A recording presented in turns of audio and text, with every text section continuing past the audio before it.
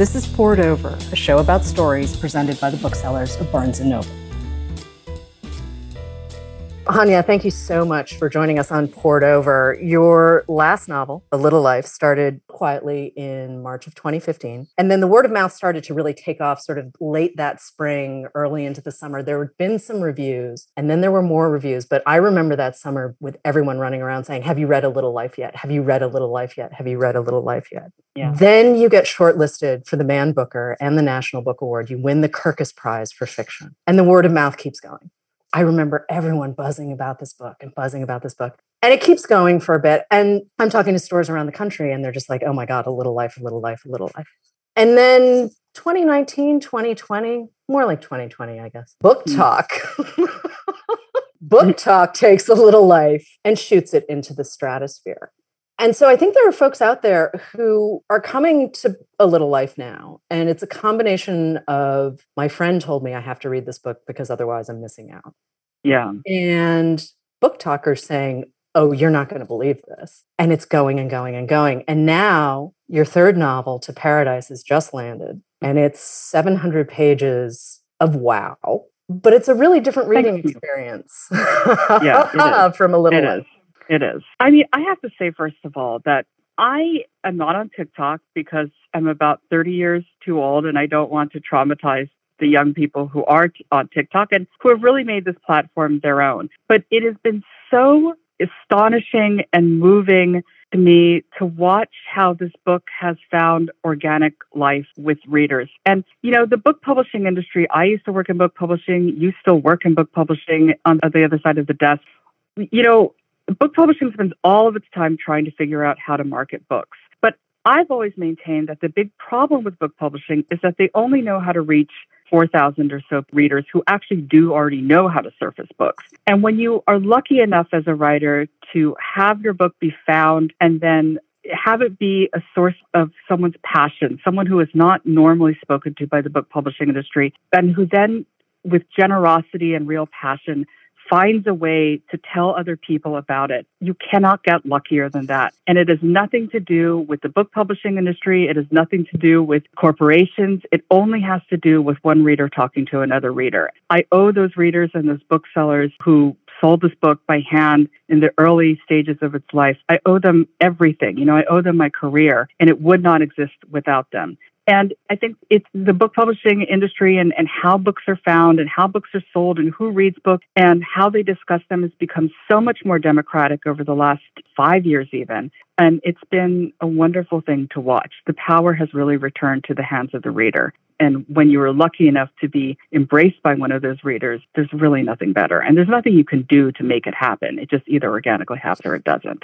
This book is really interesting. You've broken it out into 3 parts. The first part of the book is set in an alternate 1893 New York, and gay marriage is legal. Yeah. And we meet our first David, and I'll explain what I mean by first David, but I want to set this up for listeners who haven't yet read the book. Our second section of the book is 1993 New York, and the AIDS crisis is tearing through the city, I think is the best way to describe it. And then the third section of the book is a 2093 New York that I'm hoping we don't get to, but right now it feels like it's not impossible. Yeah. So can I ask how To Paradise started for you? I had been thinking about these 3 separate stories, the stories that would eventually morph and change to become the 3 parts of this book. So I was thinking about it in about 2016, and I turned in A Little Life to my editor in 2013, and I actually didn't really start writing this book until 2018. So for those 5 years, I really didn't write anything. But I was thinking about these 3 ideas, the tripartite structure, in 2016. And in 2017, it got a little sharper. I started doing research with virologists at Rockefeller University, which is a private postgraduate university on the Upper East Side of Manhattan. And then 2018, I realized what the structure was, and I began to write it. And I think that people will focus understandably on the pandemic part of the book. But to me, what this book really is about and what inspired it and what made it possible was the election in the past 4 years. Because what's more interesting to me, you know, insofar as the book is predictive at all, It is not so much predictive of the pandemic, which defines the third part of the book, but of the fundamental questions we're asking in this country about what America is. You know, who writes our history, who gets to star in it, and who gets to interpret it. And those are questions that are being asked by all of the characters in these three different Americas. The middle section, the 1993 section you mentioned, is our America. But the other two sections, the 1893 and the 2093, are different ideas of America. And I think all of us who live in this country, because it's such a young country, are always thinking about what if. And this is true of everyone, left and right on the political spectrum. I think one of the questions all of us are constantly asking ourselves and asking each other is, what if this didn't happen? What if so-and-so hadn't been killed? What if so-and-so hadn't been elected? What if slavery hadn't existed? What if this institution had been better? Because this country feels so fungible, we are constantly engaged in this sort of choose your own adventure quality of how we conceive this country. And it was because those feelings felt so pitched and so intense over the past 4 years. That is really what I think defined this book more than anything else. I want to go back to the opening section for just a second. 1893 New York. 1893 is the year that the Hawaiian monarchy is overthrown, and Hawaii appears much more intensely in the second and third sections of this book. I don't want to call New York necessarily the brain of the book and Hawaii the heart, but the metaphor sort of works. I like that. I may steal that later. By all means.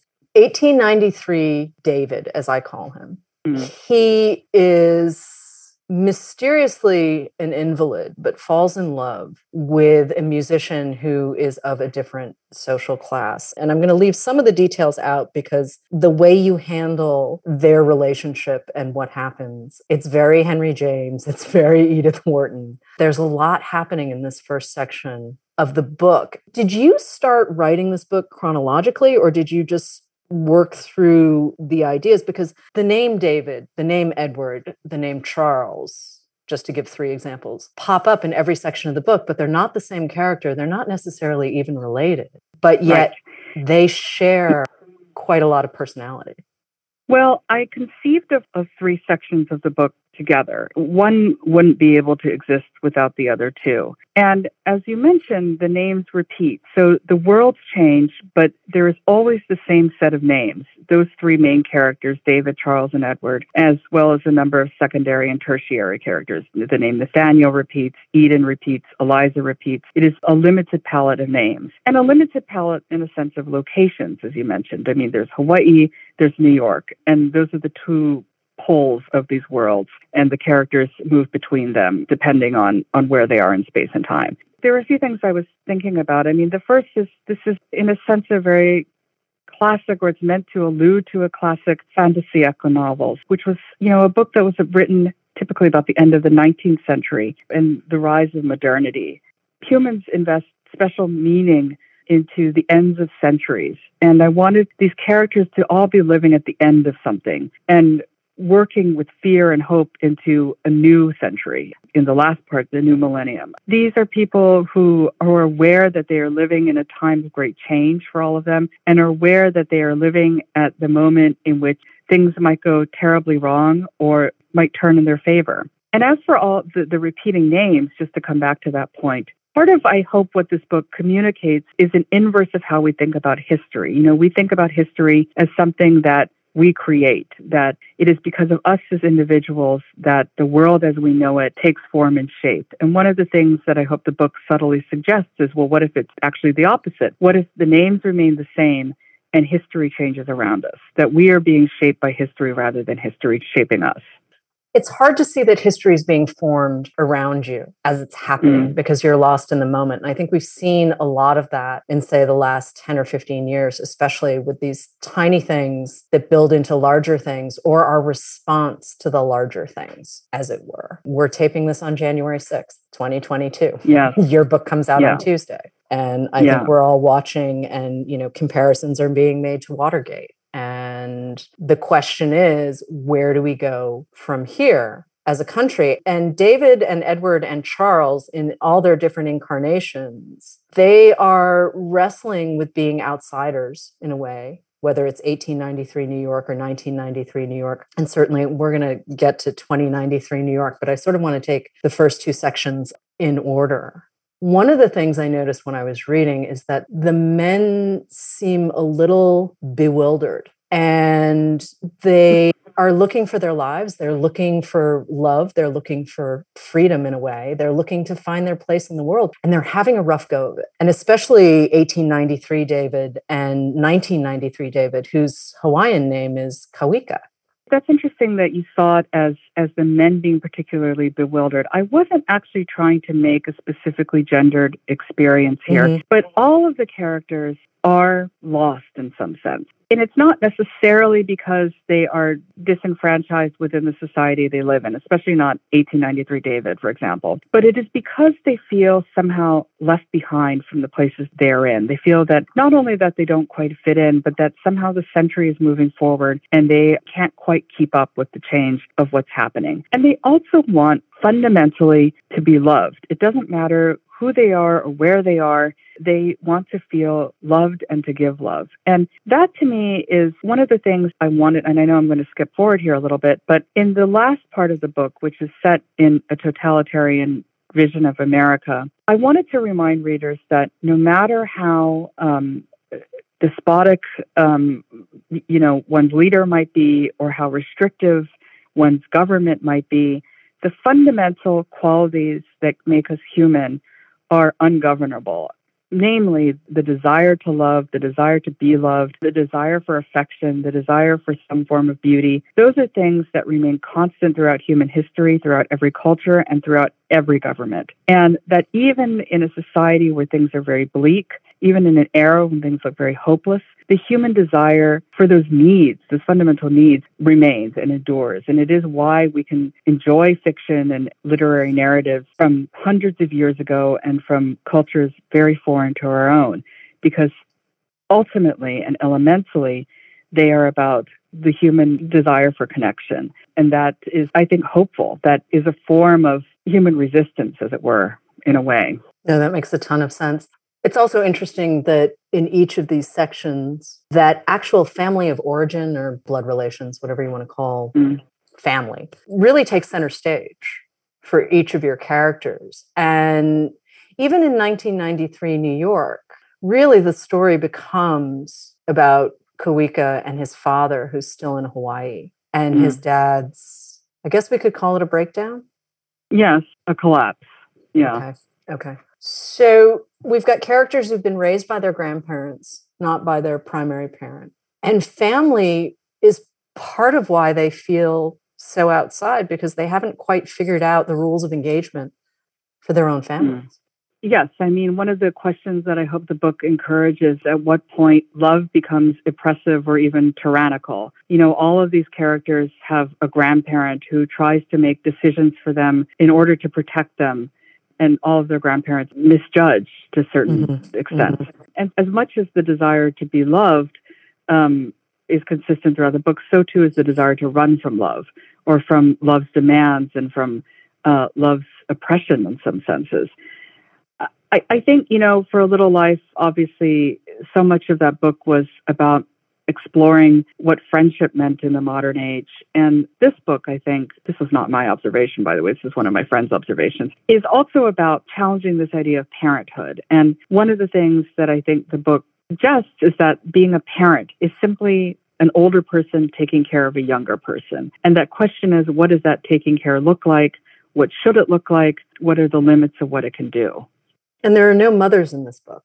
I mean, there's the one grandmother, but... Yes. But there are no mothers, you're right. And the one mother there is a bad mother who appears in the third part. This is my third book. Once you've written your third, there are discernible patterns and themes and motifs. And you often don't realize them or recognize them until you're done and someone else has pointed them out to you. I mean, there are no mothers in any of my books, and I'm not sure why that's so. I'm sure some psychologists could figure it out, but there aren't any. And I'd be curious about any theories. And there's often a parental surrogate in all of the books. And this is true with the grandparents in each of these three sections. I know I keep teasing the third section, but it really does anchor the book in a different direction. I kept thinking about Michael Cunningham's The Hours as I read the second section of the book, which It's not the direct sort of lineage, as it were, but it's more a matter of the melancholy, the knowledge that things are not right in the community, things are not well, that people are dying, people are suffering. It was a really scary time, especially in New York. And to balance that in a way with Hawaii's losses and the perceptions of Hawaii. And you've even sort of, I love this line, you've referred to Hawaii as your Newark, as in your sort of touchstone, your fourth generation Hawaiian. But you've lived in New York for quite some time. What does Hawaii mean to you beyond your Newark? I mean, there's got to be an emotional connection there that you don't get from other places. You've lived in a lot of different places, right? I have, but we've talked about this before. We're both Japanese Americans. I'm Yonsei. I don't know what you are. So I'm, by the Japanese way of counting, I'm fourth generation American. The Japanese count the first generation, the generation that actually immigrated as the first generation, which I actually think is true in a poetic way. I've always said that Hawaii is really the Asian Americans, imaginary homeland, to borrow a phrase from Salman Rushdie. It's a majority Asian state, and Japanese Americans are very much like the Irish in Boston there.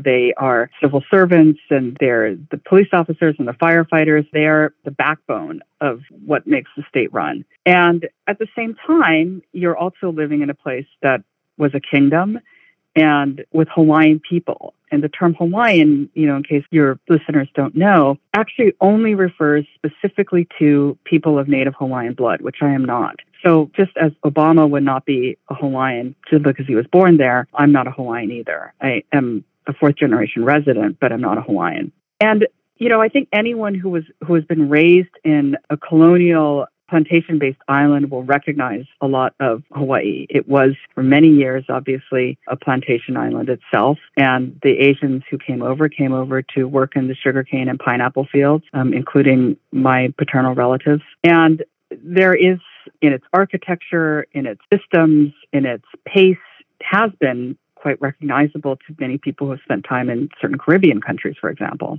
And yet, if you really love the islands, if you really feel a part of them, you also are actively engaged in the question of the Hawaiians, whose land it is and whose land was taken from them, and who have given everyone who grew up there and who lives there so much in so many different ways. I mean, the language itself is beautiful and has been brought back thanks to the efforts of activists and scholars. It's really a remarkable thing. When I was leaving high school there in 1992, the state was opening up its first Hawaiian language immersion school. And now, I spent a couple of summers there recently. Now you actually hear people on the streets downtown speaking in Hawaiian with each other. And it's just an extraordinarily powerful and moving thing to witness, that you have Hawaiian language scholars, that when you get money out of the ATM, one of your choices is a Hawaiian language choice, Olelo Hawaii as it's called. It is such an incredible resurrection because so many people work so hard for it. And of course, you understand the Hawaiian dance and Hawaiian song.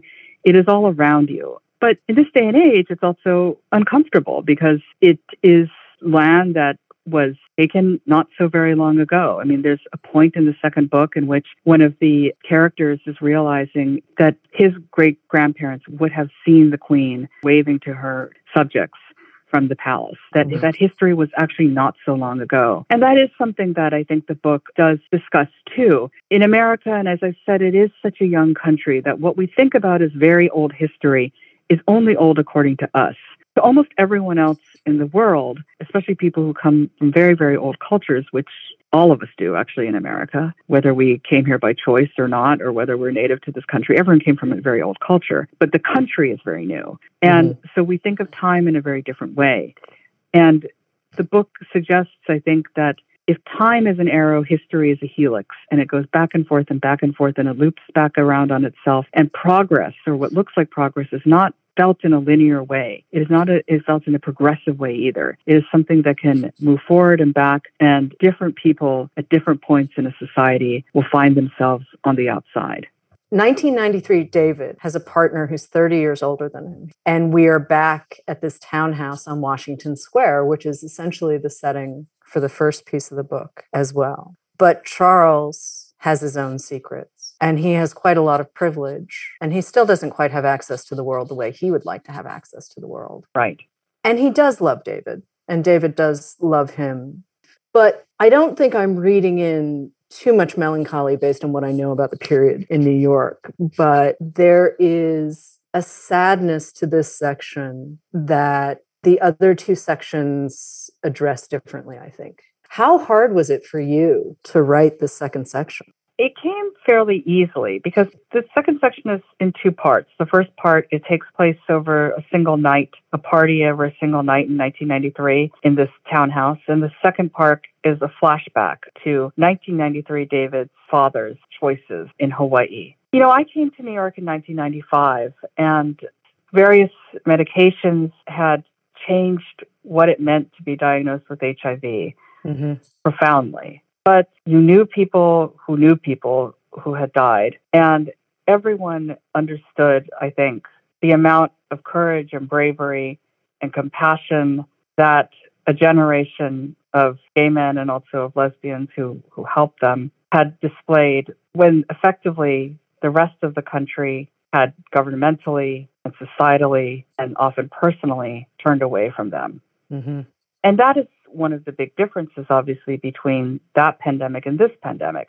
This pandemic is not stigmatized in the same way.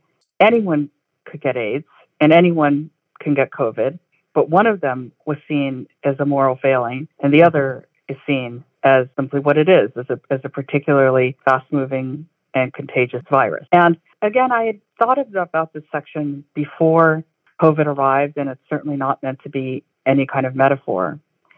But it is meant to suggest that, and this is true of each of the sections, in each of the sections of this book, there is a group of people who are ignored or outcast or treated with great cruelty. In the first part of the book, 1893 David is a rich young man who is fragile, but is also profoundly privileged. He lives with his grandfather. He has lots of money. He has a place to live. He has access. And yet, even among his educated, fairly liberal, by the classic definition of the word, educated friends and family, even within that set, they don't think of trying to certainly help Black people. They don't think that Black people are as good as they are. They don't think that Native Americans deserve to live on their land. There is, even in this society, a sense that there is a group of people suffering and that another group, the dominant group, has turned away from them. And that is true in the second part of the book, and that is true in the third part of the book as well. And we see that, of course,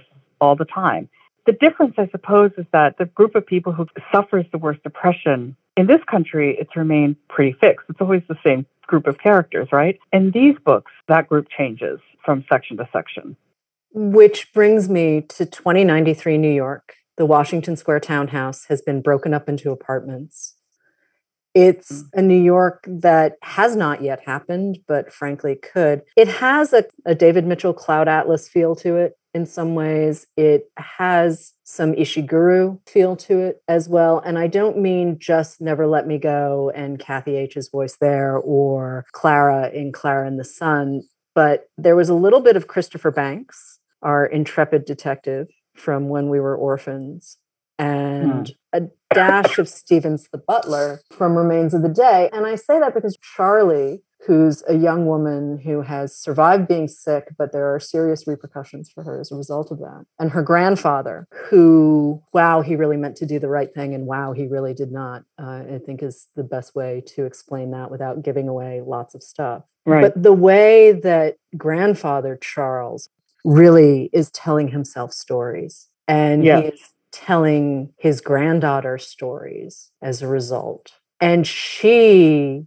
I mean, poor thing, really poor thing. Charlie, she really wants to be loved. She's married to a man who's perfectly nice, but it is not a marriage in a traditional sense. It's more straight up for protection because Charlie really can't navigate the world. Where did Charlie come from? I don't know, but I've been thinking about her for a while. And I mean, I have a great deal of fondness for all the characters in the book, and you have to. You're spending a lot of time with them, and I think the worst thing a writer can do is treat any of her characters with disdain. It always means that the characters are thin and unconvincing, and that the reader doesn't want to spend time with them either.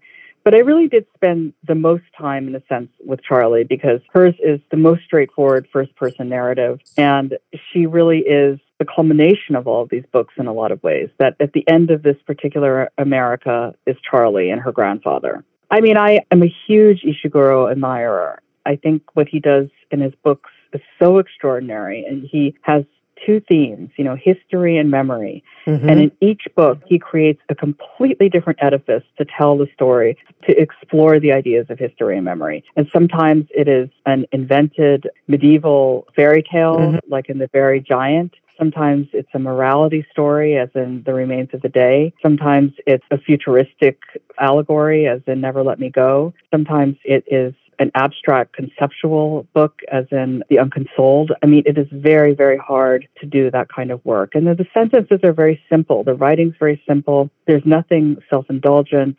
And yet he is able to convey with very simple language a true sense of singular melancholy.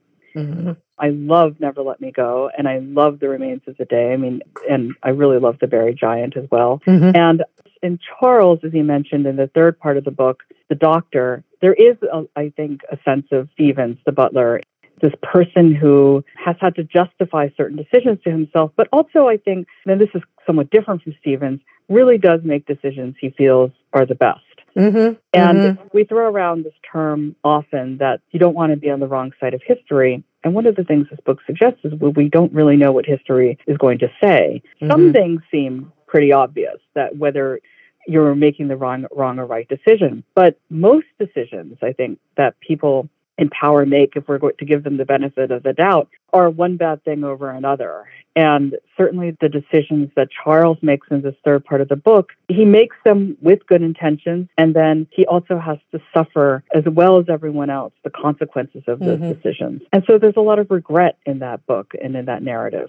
He, in a sense, is a personal symbol of a country's regret, of looking back on recent actions and thinking, God, if I hadn't done that, then life would be this way. If I had chosen the opposite way, then life would be better. And it is his torment and his punishment. And I don't mean that I thought of him in a punitive sense, but it is his self-imposed punishment in a way that he has to live in the world that he helped create. He's also really bewildered by the consequences. I mean, yes, he does make very specific choices and he does believe he's doing the right thing. But at the same time, he really reveals himself through his letters to this friend, Peter. And as the tension builds, and he's still referring to his son, David, as the baby when David is in his 20s.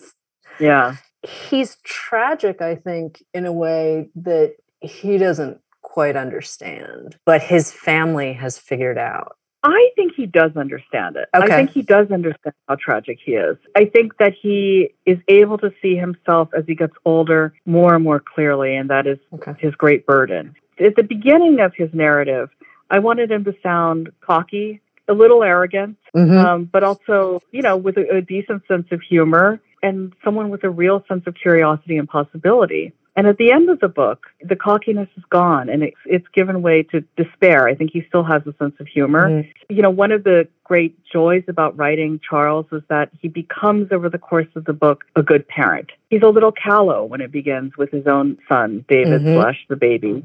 And by the time he has to take care of his grandchild, he has not only, I think, redefined a parent, but also the expectations a parent has of his child. He was so fixated on his son going to college and getting a job, and his expectations for and his pride in his grandchild are different. He has learned to adjust and learn to accommodate and learn to reestablish his own ideas of success. And I think that he's a character who is changed by his age, but also very well aware of his role in creating that age.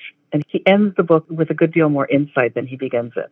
Mm. His husband, Nathaniel, is an expert in Hawaiian textiles and art and crafts. And it plays a very big part in their relationship and their relationship with another couple who lived in the townhouse on Washington Square. The jacket on this book is a much more classic piece of art than your previous jackets. And it is very Hawaiian. And I'm wondering how it came about. I knew we needed a figurative cover, and I'm really sick of graphic and alt-type covers. Cover design, like all sorts of design, whether it's fashion or magazine design, goes through trends, and we're in a moment in which everyone's doing sort of a neon, very poppy, very cut-out-looking cover. And I wanted this to feel deliberately old-fashioned, but also a little timeless. And so I knew we needed a person on the cover. There's a work of art by an artist named Hubert Voss. That hangs in the Honolulu Museum of Art, and it's of a paniolo, so it's of a Hawaiian cowboy. And I looked him up on the whim to see if he had any other paintings of Hawaiian people, and he did. And it's this painting called Iokepa, Hawaiian Fisher Boy, that he made in 1898. And this painter was not famous or well-known. He was Dutch, as I mentioned. He was married to a woman, his second wife, I believe, who was part American, part Hawaiian, because that was, a nationality at the time. And I also think she was part Chinese. And it was because of her that he came to Hawaii and spent a brief, intense period painting. And he later on went to become one of the last Westerners to paint the Empress Dowager Cixi, the last Empress Dowager of China. And so he mostly specialized in portraiture and in still lives. But what I loved about this painting in particular was, I think he's a very beautiful boy, this young man. And I just love the expression on his face. He looks so wary, and it's almost as if he's looking into the future or maybe the past. You can't tell where he's looking, and he sees something coming towards him, and he can't tell whether they're friend or foe. And that kind of expression and that kind of wariness and watchfulness felt right for this book as well. What's your definition of paradise? Do you have one? No, and I don't. And I think that one of the great curses and sources of hopefulness for all the characters in this book is they are always looking for paradise, and it's always elsewhere. And someone I talked to recently said and made the very good point that for Americans, the paradise is always west. And, you go west and west and west until you fall off the land. And then you go west a little more, and then you're in Hawaii. But then when Hawaii is no longer what it was, you have to start traveling east again. And by the end of the book, you're all the way back east. And this idea that there is always some piece of unclaimed land, or there's always some place where you can feel truly at home, is something that not only animates the characters in this book, obviously, but animates all of us as Americans. And for everyone, whose ancestors chose to come here, it animated them as well. This is a country where many of us, not all of us, but many of us, came because someone in our past was searching for paradise. And the idea, too, of the American West as the American dream, I mean, that's just a fundamental piece of American mythology. Yes, completely. And to have that challenged by these characters who, as you say, don't ultimately reconcile what they think of as paradise with their realities. Although I have a theory about 1893, David, that I'm not going to share with you here. Because I don't want to spoil want to hear it later on. No, when we're done, I will, because I had a very specific feeling at the end of that book, and who knows if I'm right or not. I will say, when the storyteller in the square that Charlie is listening to pops up with 1893 David's story, I was like, okay, tell me if I'm right. And then, of course, he did not tell me if I was right, which is fair. It's totally fair. He doesn't know either. But this idea that time folds back on itself and place is this very consistent. I mean, I grew up outside of Boston. That's the kind of place that doesn't really change. Right.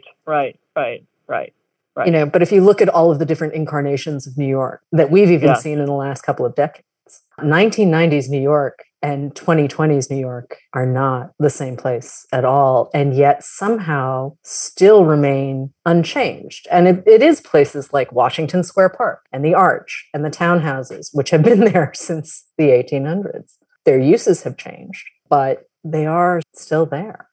Is there anything that surprised you when you were writing this book? I mean, you're so deliberate in your prose and the structure of this story, but chance somehow still plays into writing fiction a little bit. Sure. But before I answer that, I just want to make one point. The one thing that the New Yorks of this book all share, the New York we know in 1993 and the two New Yorks, the alternative versions of New York's in 1893 and 2093, is that they are all places that people continue to flock to try to make their fortune, to try to test their mettle, to try to fall in love. it remains a place that people feel drawn to and feel that they have to come to. And that is true of the actual New York as well. Mm-hmm. You know, one of the first things, I mean, I heard this when I came to New York. I'm sure you heard this when you came to New York is, oh, you should have come 25 years earlier. Which, you know, is, you know, not a helpful statement. And it's also not true. I mean, you know, I was once talking to some older friends of mine and they said, well, you know, no one goes out dancing anymore. And I said, well, they do go out dancing. It's just you're not invited anymore. It's that the parties have, that they don't go out dancing where you used to go out dancing, but they're still going out and people are still having a nightlife and there's still avant-garde parties, you know, marginal theater being made. It's just you're not invited anymore. And neither am I. But it is still happening. The boundaries of where young people live when they come to New York have pushed farther outward than they were when I came to New York and when you came to New York. But young people are still coming to New York and they're still defining what the city is. And that has been true throughout New York's history. And it was true when New York was at its most broke and most desperate. And it's true when New York was at its richest. So that is something that these different iterations of New York do share with the New York that we happen to occupy. Mm-hmm. And as for chance and as for things that unexpected in the writing, I mean, not really, I have to say, because by the time I settle down to write, I know where I'm going. So I very rarely will change anything large once I start writing. And by large, I mean large structural matters, you know, kind of a death by a thousand cut changes at every stage of reading it. But once I know where I'm going, I don't deviate from the course that much. Mm-hmm. And you're also the editor-in-chief of the Times style magazine, T, which is a really fun read. You also had a cover story in September where you're talking about architecture and how some design is literally just, wait, let me see if I can find the quote. Architecture and design that makes the case for discomfort. And the subhead is, there are some visionaries who, in their refusal to follow the rules of convention, advance their fields and make us reconsider what we think we know. And that, to me, speaks to the role of literature as well as art and design, but certainly literature and certainly the fine arts. And in the past, you've written about some of the fine art and photography that influenced the creation of A Little Life. But did you have a similar moment with the creation of To Paradise? Not as directly. Mm-hmm. I think the question I was more engaged with as I was writing this book is the question that occupies my days at the magazine and really defines what this magazine is. And that's, what is it like to be an artist? How do you do it? You know, I think that the culture, we really celebrate first-time artists, the debut actor, the debut musician, the debut writer, and then the people at the end of their careers. Mm-hmm. But the real work of being an artist gets done in those 50 years when you're a mid-career artist. Mm-hmm. And I always wonder, what keeps you going year after year after year when you're between projects, when you are uncertain about a project, when you don't like the project, when no one else likes the project? What is it that makes people keep going? And that was something I thought about a lot, because it didn't make its way into the content of the book, but it was a question I was always asking. And because in this job of editing this magazine, I get to look into the lives of so many different kinds of artists, and I get to read about them, and I get to watch them sometimes. There is nothing more, I think, stimulating or humbling both for one kind of artist than to watch an artist in a different genre and to see that a lot of the preoccupations are the same, the questions are the same, the work is the same, and it gives one hope, and it also reminds one to get out of your own head, in a sense, to look at other kinds of art, to experience other people's creative minds, and to not just hunker down in the category that you know. Is there anything you want to add, anything we missed? I mean, the one thing I'll say about Charlie and the first David and the second, and Vika, David's father in the second book, is I didn't want readers to try to diagnose them. What exactly afflicts them is never named, and it's never talked about in clinical terms. I didn't want people to think, well, Charlie's this way because she has X disorder or Y condition. One of the things that the book asks you to do is to accept these characters as they are and at face value, which is, again, what Charlie's grandfather learns to do in the third part of the book. And it's a great gift that any of us should and can give to the people in our lives. I didn't want it to become a guessing game about illness. And although illness runs through all of the books and defines all of these different worlds, one of the things that I hope the book suggests is that it can't define who the survivor of that illness is. and that something else must take the place of just naming someone by the disease they've had or withstood. That's such a good point.